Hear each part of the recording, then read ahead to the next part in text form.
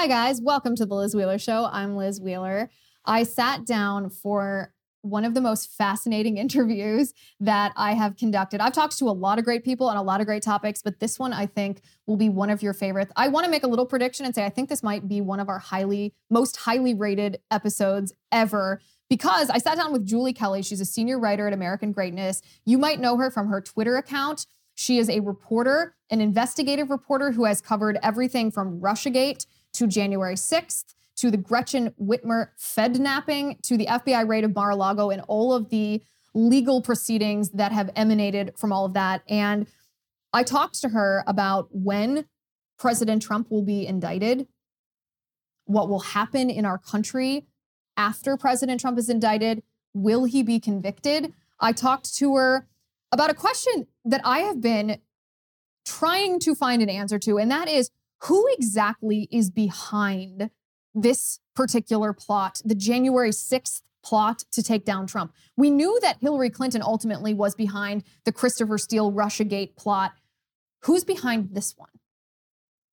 And I talked to her about the connection between January 6th, the Gretchen Whitmer Fednapping plot, and the FBI raid on Mar-a-Lago. I'm really excited for you guys to hear it. I hope you enjoy it. This is Julie Kelly.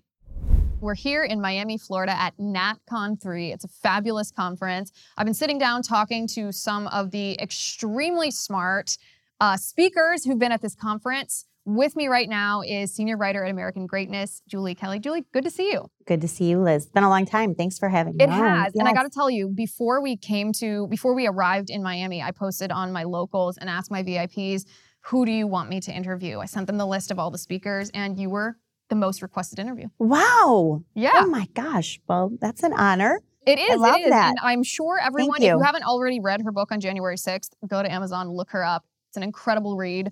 Highly recommend that. I want to get into the weeds on this kind of stuff. There's a lot of tiptoeing by Republican elected officials around January 6th, around the FBI raid of Mar-a-Lago. And I want to start big picture here and ask you, what is going to happen as a result of the FBI raid on Mar-a-Lago? Are they going to indict Trump? Absolutely. And I think that this was planned before the raid. As you said, I've been covering the January 6th prosecution. Now over 900 Americans arrested and charged with various crimes related to January 6th. So it was always a way to build a case against Donald Trump. The raid on Mar-a-Lago, in my opinion, is just optics. He didn't do anything illegal. You could see in what they swept up over 12,000 documents, 99% of which had nothing to do with classified records. It's only to build its political theater. So it's attempting to convince the public that this criminal investigation into Donald Trump is legitimate. Although I think eventually the charges will not have anything to do with the raid on Mar-a-Lago. I think that he will be charged with either obstruction of an official proceeding, conspiracy, possibly tampering with witnesses or evidence, as Liz Cheney has suggested. Is that related to January 6th, not related to the It will be related FBI to January 6th, yes. And you could see, Liz, last week, the announcement that dozens of Trump associates, fundraisers related to the Save America PAC, which has nothing to do with January 6th. I mean, what happened at the Capitol anyway. Of course, it was part of his speech at the Ellipse beforehand. But they are desperately trying to put this case together. But Liz, here's the thing that you should know and your viewers. I've watched this DOJ in action. I've watched this court, the DC District Court, in action. I've seen what sort of indictments this DC grand jury has come up with. There's no guardrails there. So they can present anything to this grand jury. They will come up and sign off on any ridiculous charges that they want. And the whoever the DC District Court judge will basically allow DOJ to get away with whatever they want in terms of a criminal case against Donald Trump. So it's really an alarming judicial legal system there. So unfortunately, if he is indicted, he is charged, the case proceeds in DC, he'll have a DC jury, and DOJ has an undefeated record before DC juries related to every case January 6th. All guilty verdicts on every single count for every single defendant in record time. So you can imagine DC residents would relish the thought of being on a jury and convicting Donald Trump of anything. You think he'll be convicted? If he goes before a DC jury, absolutely. What do you think the response from our country will be? I don't know. And Liz, to your point, I think that this is part of DOJ, this regime's plan, is they want to charge Trump to foment some sort of uprising, insurrection number 2. If he is convicted, I think that they will try to foment some more violence associated with his conviction. The charges, whatever they will be completely bogus. He did nothing to obstruct an official proceeding on January 6th. There was no conspiracy, but none of that matters, unfortunately. I call the D.C. Judicial and legal system, I call it a circle of hell. There's no way out for these defendants. Judges refuse to change venues, even though they clearly see the bias of this D.C. jury pool and the judges themselves. So will Donald Trump succeed in moving a trial out of D.C.? Depends on who the judge is. It's going to be a protracted legal process, right? Because he'll have good attorneys who will appeal, and they'll be, it'll be a little bit longer than your typical January 6th case or trial. But I just don't know, Liz, where we go from there. If you have this DOJ, once they indict him and a jury actually convict him, what happens from there? I don't know. When do you think that indictment would happen? This year. I really think. After the midterms? No, I think probably before. I know people point to the 60-day rule at DOJ for not getting involved in political matters, but this DOJ is not abiding by any norms, any precedent. They are breaking every precedent that has ever been established, including investigating a former president and raiding his personal residence. So, and here's why part of the reason I feel like he'll be indicted. The Democrats, the Attorney General, the media, everyone has ratcheted this up so high that their base has a full expectation that Donald Trump is going to be in handcuffs soon. If they don't produce those charges, if they don't create that vision, that visual, Democrats will pay a political price in November. This is the number one issue, really, for most Democrats. This is something that the Democrat leadership and the media has created for 6 years since Crossfire Hurricane. If they don't have charges by November, by the election, there'll be uproar by the Democratic base, and they will pay at the polls. And so I think that that's why we probably will see an indictment, at least one, before the November election. Will they take into consideration the backlash politically from half of the country? I mean, the same sort of backlash that I don't think the Department of Justice was fully expecting from Republicans after the FBI raided Mar-a-Lago. Will they take that into consideration when deciding whether to indict before or after the election? Because it could increase the red wave. It could, but I think what they're banking on is they do want some sort of protest in the streets. They want people to go to D.C. and have some sort of protest or some kind of demonstration in support of Donald Trump, so the Democrats could say, see, look, they don't even care if he's a criminal. They're still going to support him. They're a cult. They're insurrectionists. They're traitors. They're, everything, domestic terrorists, everything that, look at what we heard yesterday in the anniversary of 9/11. If anyone doubts, and the title of my book is How Democrats Use the Capitol Protest to Launch a War on Terror Against the Political Right. If anyone doubts that that is not what Democrats are weaponizing 4 hours in Capitol Hill, now more than 20 months ago, to justify this war on terror, all you have to do is listen to what Joe Biden said, listen to what Kamala Harris said, listen to what leading Democratic lawmakers said, comparing 9/11 to January 6th, in some cases saying we face a bigger threat now from domestic violent extremists than we did after 9/11. This is absurd rhetoric.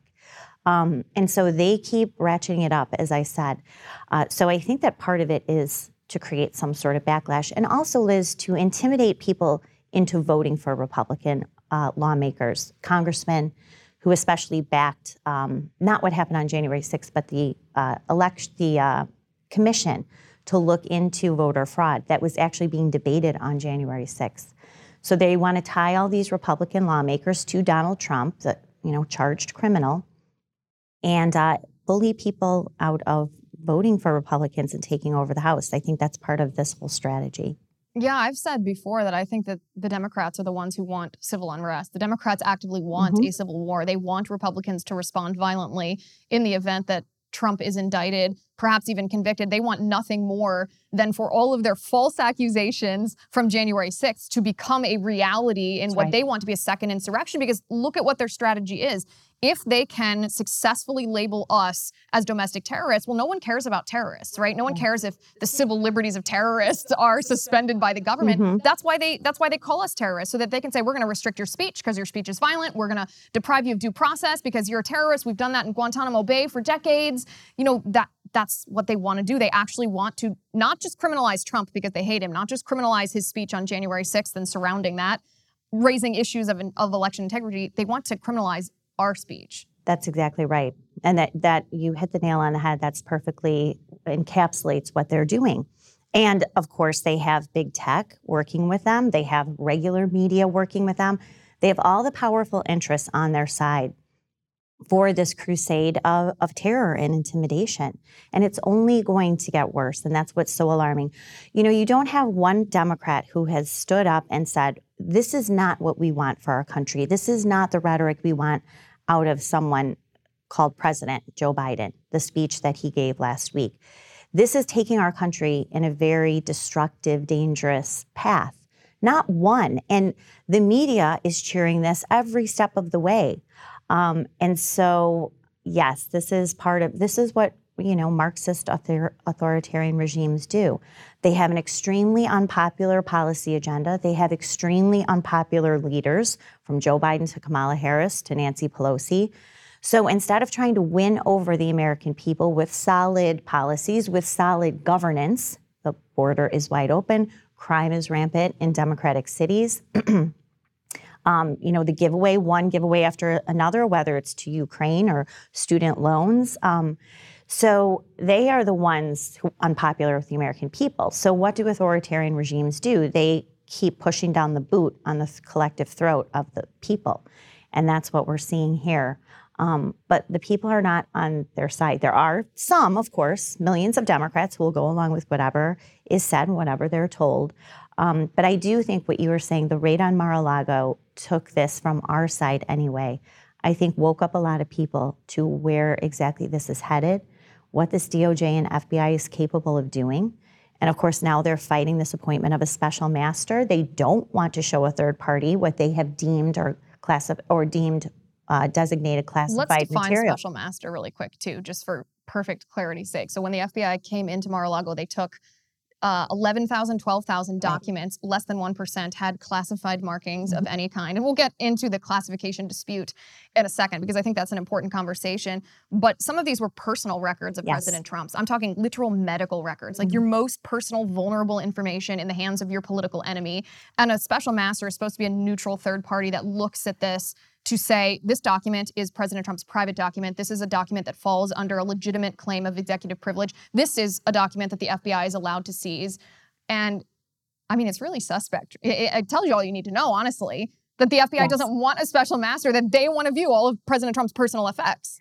Right. And I mean, if this were on the up and up and you have the DOJ under heavy suspicion by the majority of Americans, there was just a poll that came out last month, I'm sure that you saw it, that was evenly split between Americans who think that the DOJ is trustworthy and apolitical and those who don't. Now, of course, the overwhelming majority of people who think the DOJ is trustworthy now are Democrats, but you had 68% of Republicans say this DOJ is political, it's corrupt, and cannot be trusted. Half of independents said that. So you have a DOJ with crashing credibility. One way to kind of try to restore that is to back a third party. Okay, we fully have faith in what we're telling the public, what was we outlined in this affidavit, what's been leaked to the media. So yes, we do want a third party with security clearance to go through these documents, but they're fighting this. They've already appealed it. They've asked for a partial stay, which means that Judge Cannon's order that this third party would look at the 100 or so classified documents. They want to carve that out, set that aside from the third party. Exactly. You're smiling because we've seen this all before.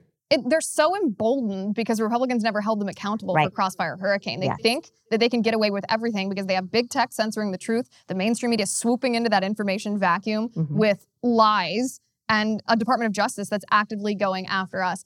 Let's talk about those 100 documents for a second. So President Trump has contended that he had a standing order when he was president of the United States that if he took any documents to Mar-a-Lago that were classified, that they became declassified, which would allow him to take them off of a classified premises. So I guess I don't understand. Maybe you have an answer to this. I don't understand why Republicans in general aren't using this as their primary talking point, asking the Democrats, do you dispute that President Trump actually declassified those documents? Or do you dispute that he had the authority as chief executive, as the ultimate arbiter of classification? Because it really has to be one of those two answers, right? Exactly. But we can't get a straight answer on that. So which is it? So they were arguing now that he does not have the power to declassify. Well, of course he does. So there is speculation that some of these documents were related to Crossfire Hurricane, which we know that he declassified. And he could declassify anything that he wanted. And so, he didn't have to go through a bureaucratic process. Like, they might not know if he had declassified them, correct? And furthermore, if a document is declassified, my understanding is there's not a big rubber stamp that says declassified. Not if it's the president that declassified it. Exactly. So this is why they don't want to produce these documents to a third party. Now, Liz, I was going through, and you might have seen this on Twitter, I was going through the hysteria when Trump declassified the FISA application against Carter Page. Now, this is something that DOJ and the FBI fought. The media, of course, the blue check legal experts went crazy. This is going to threaten national security. This goes before a secret court. This is related to terrorist activity. Well, now we know why they wanted it concealed. Because it was 100% garbage. It was based on the dossier. It was based on the word of political paid operatives by the DNC and Clinton campaign, Christopher Steele. That's why they wanted it concealed. So we have no reason to trust that these documents that they said are classified are actually classified. So now I believe Judge Cannon is going to rule this week, sometime this week, about the special master. I'm hoping that she does not grant the government's motion to stay, that she keeps those 100 classified documents in the trove that the third party will look at. She's on to the DOJ, though. She's done more to expose this corrupt, rogue investigation than anybody has. And she forced a government prosecutor to admit that there are leaks coming out of this investigation to the media. She also clarified that at least on 2 occasions, so you have a filter team that's supposed to go through, as you were saying, determine what documents are executive privilege, attorney-client privilege, personal records. And then they go through that and they hand over what they think should be part of the criminal investigation to the investigators. On at least 2 occasions, material that should not have gone to the investigators did, and the investigative team gave it back to this filter team. So you're trying to convince a judge or the court or the American people that this system we have down, of course, it's the FBI, so why would we ever question them? You know, let's see the filter team for Hunter Biden's laptop or anything else. So, but there hasn't. So she busted them on that as well. So I don't think, and then the day after her ruling where she called out leaks by the media, the Washington Post publishes a story claiming again that some of these documents included national security information about a foreign country and their nuclear capabilities. What does that mean, Liz? That could be a think tank paper. That could be a Washington Post article because we know that they stole press clippings out of his personal items. So the day after that, then here they are trying to leak and spin again. None of this should give Americans confidence that this is on the up and up. And I really hope that Judge Cannon does not grant anything that this government is doing, that she appoints a third party and then they proceed. When I saw the original Washington Post headline saying these documents had to do with nuclear weapons, I thought, who on earth would be gullible enough to believe this? But it really comes back to that same question. Even entertaining the idea that there was something related to that, did they not? Do they dispute the authority of a president to declassify that, even if they disagree with the declassification? How can you proceed like this without that dispute being resolved, I guess, through our legal system? Right. But let me ask you this. Of these documents, maybe they're related to Crossfire Hurricane, maybe the FBI is trying to cover their tracks. I don't know. I mean, it sounds far-fetched. At this point, what is far-fetched for the FBI? What do you think they're trying to find? What I think they're trying to find really are embarrassing anything embarrassing personal-wise that he had that they could leak to the media, perhaps his medical records. They took medical records, they took accounting files, they took tax records. So to take that and leak it. What I really think is they're trying to find any record that is related to January 6th, because there is this subpoena from the committee to gather and produce, collect any documents that Donald Trump has from April 2020 through January 6th about the election, about anything related to the election. So I think that they're trying to find any file that he didn't turn over to the archivist, who would then give it to the January 6th committee. I think that so the archivist, let's pause there for a second, because that's a really interesting point, right? That's a very interesting point to note, that it's not just the archivist you think is being like a glorified librarian, right? Like, this is where we have all of the Obama documents. This is where we have all the Bush documents. This is where we have all the Trump documents. But this archivist wasn't just putting this on a dusty library shelf. He was taking these documents, and because he was under subpoena from the January 6th committee, any documents that he took from Trump, he was just handing right over to DOJ. That's exactly right. That's quite exactly something. right. It really is. Because, of course, the January 6th committee and DOJ are working hand in hand on this criminal investigation. They're sharing information. We know that they plan to turn over witness transcripts that will become part of this criminal investigation. So this is so right. Liz, are we really expected to believe that Barack Obama or George W. Bush or even Jimmy Carter, that they don't have government records, that they don't have highly classified documents, top secret, anything that has to do with the wars that they launched or escalated, or any of their behind the scenes considerations, any of the dirty tricks that the Obama White House tried to pull? Are we really expected to believe that none of those presidents have anything like that? I mean, 30 million pages Barack Obama has in Chicago right now. Right. Well, I guess we'll see when he starts his library what he's had, or what we'll never know what he has in his personal personal he said he was going to digitize it, but he's not. But the secret, it's taken a long time. The National Archives was happy to secure a place. That's the other part of this. They claim that that Mar-a-Lago is so fundamentally insecure for these documents. I think it was Joy Reid on MSNBC suggested that the spate of U.S. intelligence assets, essentially CIA spies, that have been killed in the last 2 years could be a result, she suggested, of the documents at Mar-a-Lago because it was insecure. And I thought to myself, isn't Mar-a-Lago secured by the Secret Service? Yes, it is, for sure. Absolutely. I mean, and I live in suburban Chicago. I'm like, I should go up there and see exactly where this warehouse is, where all these documents are, 30 million pieces of paper are allegedly, under tight seal and security. But Liz, your viewers know this. Our side knows this. It's not just the hypocrisy that really angers people between how different presidents are being treated. I think what riles people the most about January 6th is no one has forgotten what happened in 2020. The ongoing riots that really were acts of terror that destroyed parts of American cities that still have not been rebuilt, that resulted in the deaths of dozens of Americans. Who knows how many police officers attacked and injured. To see the disparity in how the DOJ has completely memory hold that. They're dropping cases about what happened in 2020. You have now more than 3 times as many Americans facing federal charges for January 6th than the totality of 2020. Things that went on for months on federal property against federal officials. Think of what happened when all those lawmakers were leaving the White House in September of 2020. Rand Paul, I think it was Brian Mast, the Republican. They were attacked. They were physically confronted by these lunatics. None of them faced charges. And those rioters and activists came far closer to any member of Congress than what happened on January 6th. So, but this is, to your point, again, this is what the left wants. They want to keep escalating it. They want to shove it in our face that they have the power, that they are the ones responsible for this double system of justice.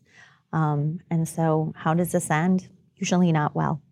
Not well. I mean, it's a depressing thought. I wrote a piece for Newsweek 2 or 3 weeks ago called Abolish the FBI. Because if we can't trust a federal law enforcement agency the way that we can't trust the FBI, then they become a danger to the freedom of American citizens. How do you think we should solve the problems at the FBI? Do you think it should be abolished? And if not, how do we fix it given what it is? I don't think that it's fixable. So I agree with you. And it's not just January 6th, and it's not even just Crossfire Hurricane. As you know, I covered the Whitmer so-called kidnapping and Fednapping. The Fednapping, exactly. I think you coined that phrase. Well, right? my friend Liz Shell did, but I took it over from her. Oh, so. well, I should give her credit then, because I think I gave Thanks, you credit Liz. when I used that term the other day. I know, It's I tell her funny. all the time, though. I'm like, I know I get credit, but it's actually you, but thank you. She doesn't care. But it was a Fednapping. And so so people who want to believe that this is just a top tier issue with the FBI, it's not, because this kidnapping hoax was hatched and engineered by multiple FBI undercover agents and informants working with multiple FBI supervising agents out of numerous field offices across the eastern part of the country. So, and what these handling agents did is, of course, it didn't really come out in court because the judge didn't allow it, but there's plenty of court filings that show it. I mean, they entrapped these men. They stitched these kind of random group of outliers or outcasts together so they could create this so-called crime of white militiamen loyal to Donald Trump. None of them were, by the way, to try to kidnap and assassinate one of Donald Trump's most public political foes. It interfered in the 2020 election because the arrests were announced on October 8th of 2020. Gretchen Whitmer went on her nonstop sob story, publicity tour blaming Donald Trump for this. Joe Biden blamed Donald Trump for this. We'll never know how many votes were impacted by this. So I think watching the two trials, listening to the two trials, reading all the motions and documents about what the FBI did, it's clear that this is a mentality that infects all 56 field offices. So it's not getting rid of Christopher Wray or whoever his top lieutenants are. It is a top to bottom deconstruction of the FBI. Whatever federal powers are necessary, find what other federal agents can absorb that. Most of it can be given to state and local law enforcement, where at least there's some accountability. The FBI is so huge, 36,000 employees, a $10 billion budget. They want a $537 million raise next year. I mean, this is an agency out of control, unaccountable. To your point, the Republicans talked for how long that they were going to get to the bottom of Crossfire Hurricane, that anyone would be held responsible. That simply is not the case. So then it's accelerated, and here we are now with the Whitmer Fednapping and January 6th, and now a raid on Mar-a-Lago. I think that they might raid Bedminster, too. I think that could possibly be next, because I'm sure you saw the video circulating this weekend. Oh, here's bankers' boxes. Well, anyone who gets, loses their job or they move offices, of course, those are the boxes that you put your records in. So that could be next, another acceleration of this. And that's what the mainstream media does, by the way. They act as stooges. They're happy to circulate that video to condition the American people for what's to come. That's right. An interesting thing that you pointed out that I'd like you to go in more depth about is the connection between the Whitmer Fednapping and the agents who were involved in that, especially the supervisor from the Detroit field office, the Washington, D.C. field office, who was overseeing that on January 6th, and then the FBI raid on Mar-a-Lago. What is the connection between the three? The connection is a man named Steven D'Antuono. So Steven D'Antuono ran the Detroit FBI field office. It is the only main FBI field office, and then it has little satellite offices, as all field offices do. So that would be the office responsible for the supervising agents, the main informant, a man named Dan Chappell, who went by Big Dan. He's really the one that lured these men into this group, lured them into various FBI-created surveillance trips, training field missions, they would call it. So he's the guy really that would have overseen the main facet of this. The arrests were made on October 7th, 2020. October 8th, as I said, Gretchen Whitmer came out, Dana Nessel, the Attorney General for Michigan, all this huge publicity about the arrest. A week later, Christopher Wray promoted Steven D'Antuono from the Detroit FBI field office to the plum assignment of taking over the most powerful FBI field office in the country, which is in Washington, D.C. Now, why all of a sudden did Steven D'Antuono get promoted? Why was he moved to Washington, D.C.? To probably help with whatever happened on January 6th, overseeing FBI agents, undercover agents, and informants who are part of January 6th. We already know from reporting, also court motions, that there were FBI assets run into some of these so-called militia groups like the Proud Boys months before January 6th. So why was he moved? What did he do? Part of the Fednapping hoax, Liz, as you know from probably reading my reporting or elsewhere, on April 30th of 2020, these same elements, including the main informant, Dan Chappell, were at the Lansing Capitol to protest lockdowns. It was the dress rehearsal for January 6th. The Michigan State Police were there. You had some of these militia guys, they're dressed in various garbs. Some of them have weapons, which was not against the law. And Dan Chappell confirmed in both trials that the FBI told the Michigan State Police to stand down and let these protesters into the building, where some of them were calling out, demanding to see Gretchen Whitmer, that they wanted to, they were trying to bang on her door. There were confrontations with police. There were tons of photographers there taking pictures. This was the dress rehearsal for what happened on January 6th, and who were the FBI agents who were telling the Michigan State Police to stand down? Well, it certainly wasn't Christopher Wray. It would be whoever was in Michigan working. It was either Steven D'Antuono himself or certainly people working for him. He's now, of course, the lead investigator on the January 6th criminal investigation. He sent agents to Mar-a-Lago. So this is the big tie between the two, which is why I don't let the Whitmer case, I haven't stopped covering it. And it's far from over now, even though 2 men finally were convicted after they had a hung jury. 2 men were acquitted in April. 2 men got a hung jury. Another jury just convicted the remaining 2. There's major reasons for appeal, including now reports of juror misconduct. So, but that's why the media ignored the trials, right? Because they did not want to admit and acknowledge the ties between the Whitmer hoax and January 6th. You were the only one, to my knowledge, covering the Whitmer trial, or especially the retrial that was happening. Mm-hmm. So Steven D'Antuono, this name, this man, this FBI agent who was in Detroit, then promoted to Washington, D.C., sent agents down to Mar-a-Lago. Is he the one? Is he the proverbial they who is behind all this, or is he the enforcer? I have to say I've watched him at press conferences and videos. He doesn't come across to me as a mastermind of any kind. He would just sort of be executing the orders.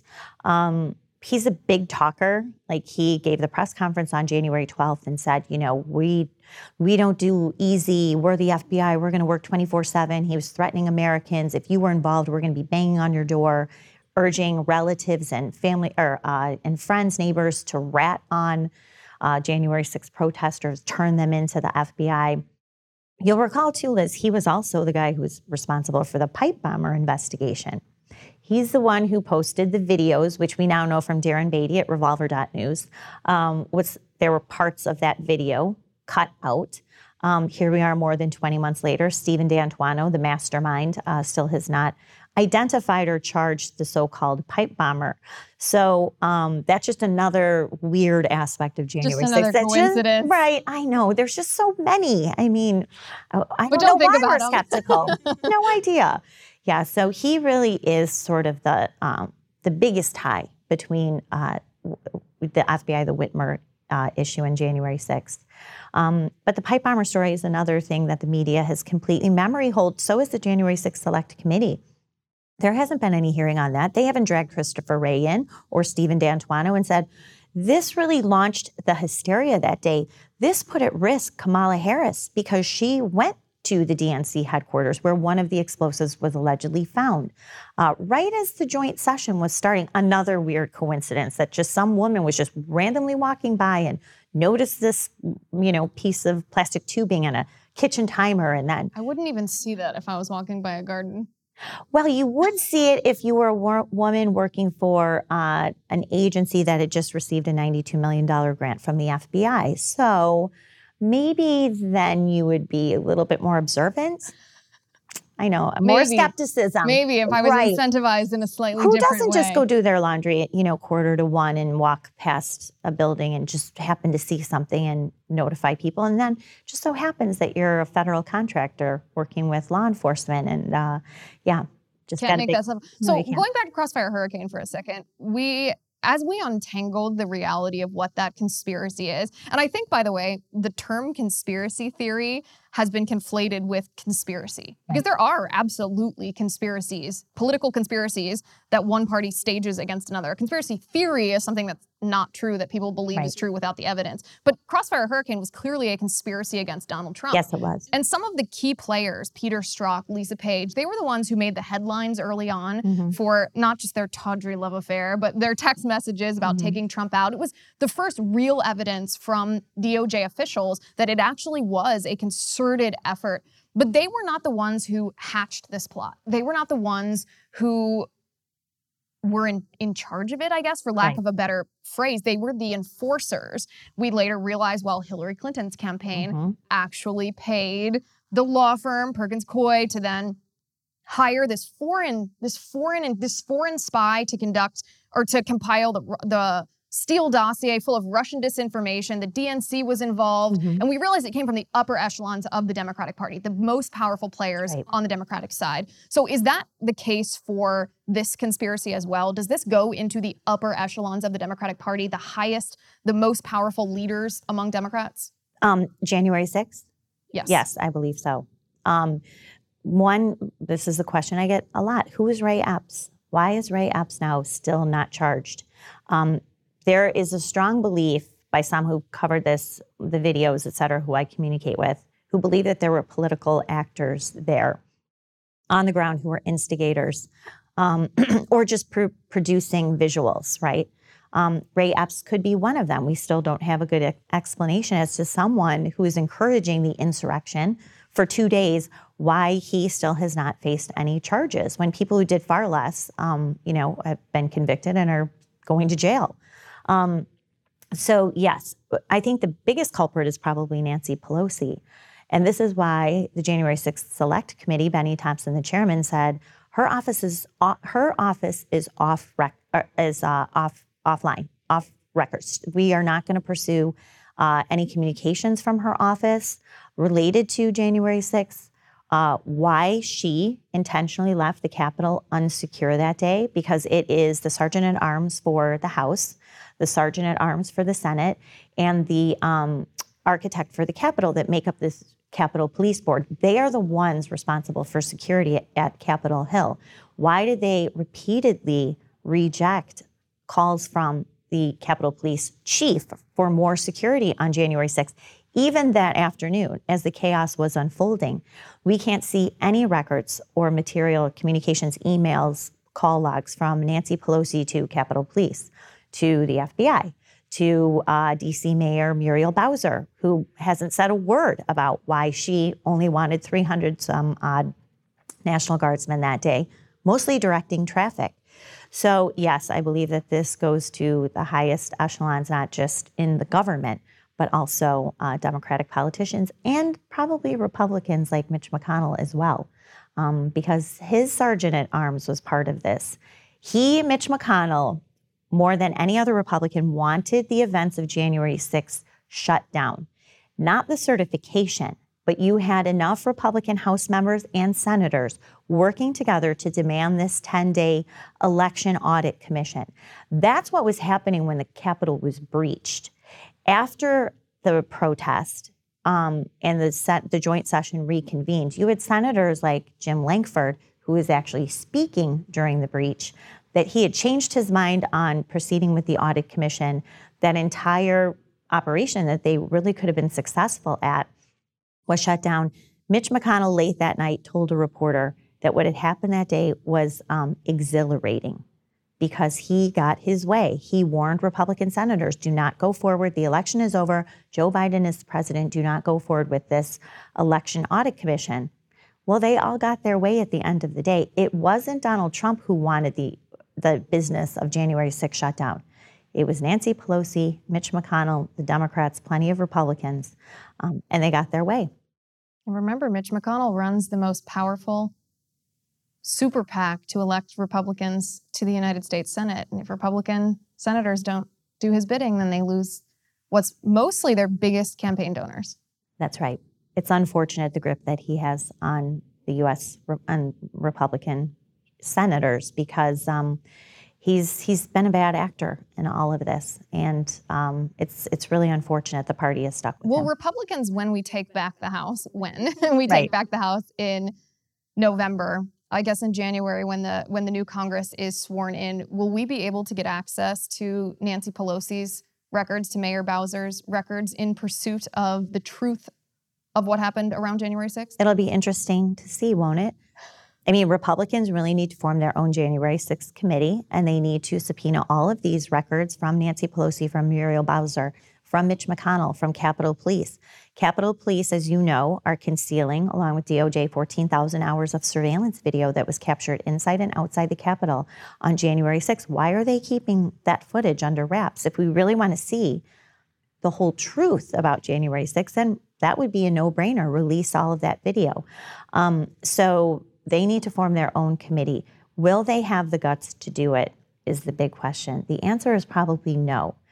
Because if they are confronted with the reality of January 6th, how this was months in the making, how many FBI and other government assets were on the ground before and during the protest, they're going to have to confront that and come up with not a solution, but retribution for what they've put the country through.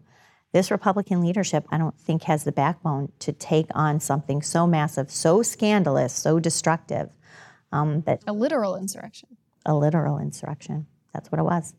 All right. So on Locals, when I ask my VIPs on Locals who they wanted me to interview and they chose you, I also asked them if they had any questions for you. So I want to read a question. Yeah. Okay. Yeah. I want to read a question from Amy B.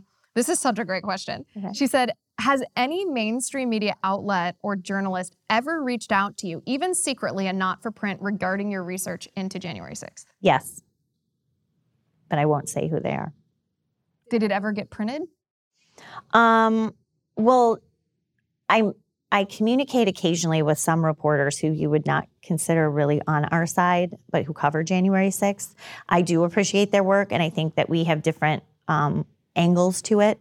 You know, they've got the inside track with the prosecutors. They're the first ones who are notified about indictments, et cetera. There are some things that I've scooped and certainly related to, the treatment of January 6th detainees. So, but no, I can't remember if any of it has been covered, but I know that there is some communication occasionally. And you don't want to rat out people who are trying to pursue the truth, even if they're left and you're on the right. Right. Did they ever express an attitude of bewilderment that the rest of the media doesn't cover what you're covering? No, because they're glad, because they're corporate media types and they have their spin, even though they do produce some good information, sometimes good material, good, decent reporting. For example, the outlet that uncovered the 14,000 hours of surveillance video, the affidavit, was Politico. Politico also was the outlet who called BS on the idea that Kamala Harris was in the Capitol when she wasn't. And that was part of thousands of affidavits that Kamala Harris was in the Capitol and therefore these people were threatening her life and this was a secured location. She actually was at the DNC headquarters where the explosive was. We still don't have answers on that. Anyway, there is some good reporting. You just kind of have to go through the spin. We all have our spin. But some of these outlets are doing good work. Others, not so much. I mean, I would point out someone like Ryan Riley at NBC News. He does nothing but the bidding of DOJ, smearing innocent people, mocking January 6ers, detainees, and even people, including detainees' wives. So, there's certainly those propagandists. But I will say there is some good reporting. The outlet that did the best reporting on Whitmer that caught my attention was BuzzFeed. So they did the first really deep dive investigative report into Whitmer. And they are the ones that basically said, questions now are, but for the FBI's involvement, would this plan ever have even come together? Well, the answer is no. So they did some good reporting. So sometimes you just have to, Sometimes you'll be surprised. Exactly. Once in a while. That's right. Okay, last question. I do have to get one more in because this is a good question too. This is from Christian, username C Swanson1. Christian says, I have to question if the Taint team, this is about the FBI raid at Mar-a-Lago, if the Taint team oversight wasn't instead a planned strategy, how would something of this magnitude be overlooked? What are your thoughts about them planting evidence? I wouldn't put anything past them at all. Absolutely not. I mean, how do we know? No one was at Mar-a-Lago. I know there's supposed to be recordings, but I think DOJ has those recordings. They subpoenaed them so that Trump can't release them. Exactly. So, they know all of the tricks, but we've seen all the tricks, right? So that's why we can call this out. Would you put past planting evidence by the FBI? No, because they just planted tons of evidence in the Whitmer case. Crossfire Hurricane. And Crossfire Hurricane. I mean, we were told, this is a, Maltese scholar and we should trust. He's an FBI asset. So is Christopher Steele. He was an informant for the FBI at the same time that, we were being told he was a legitimate former British intelligence officer. So they plant people, they plant evidence.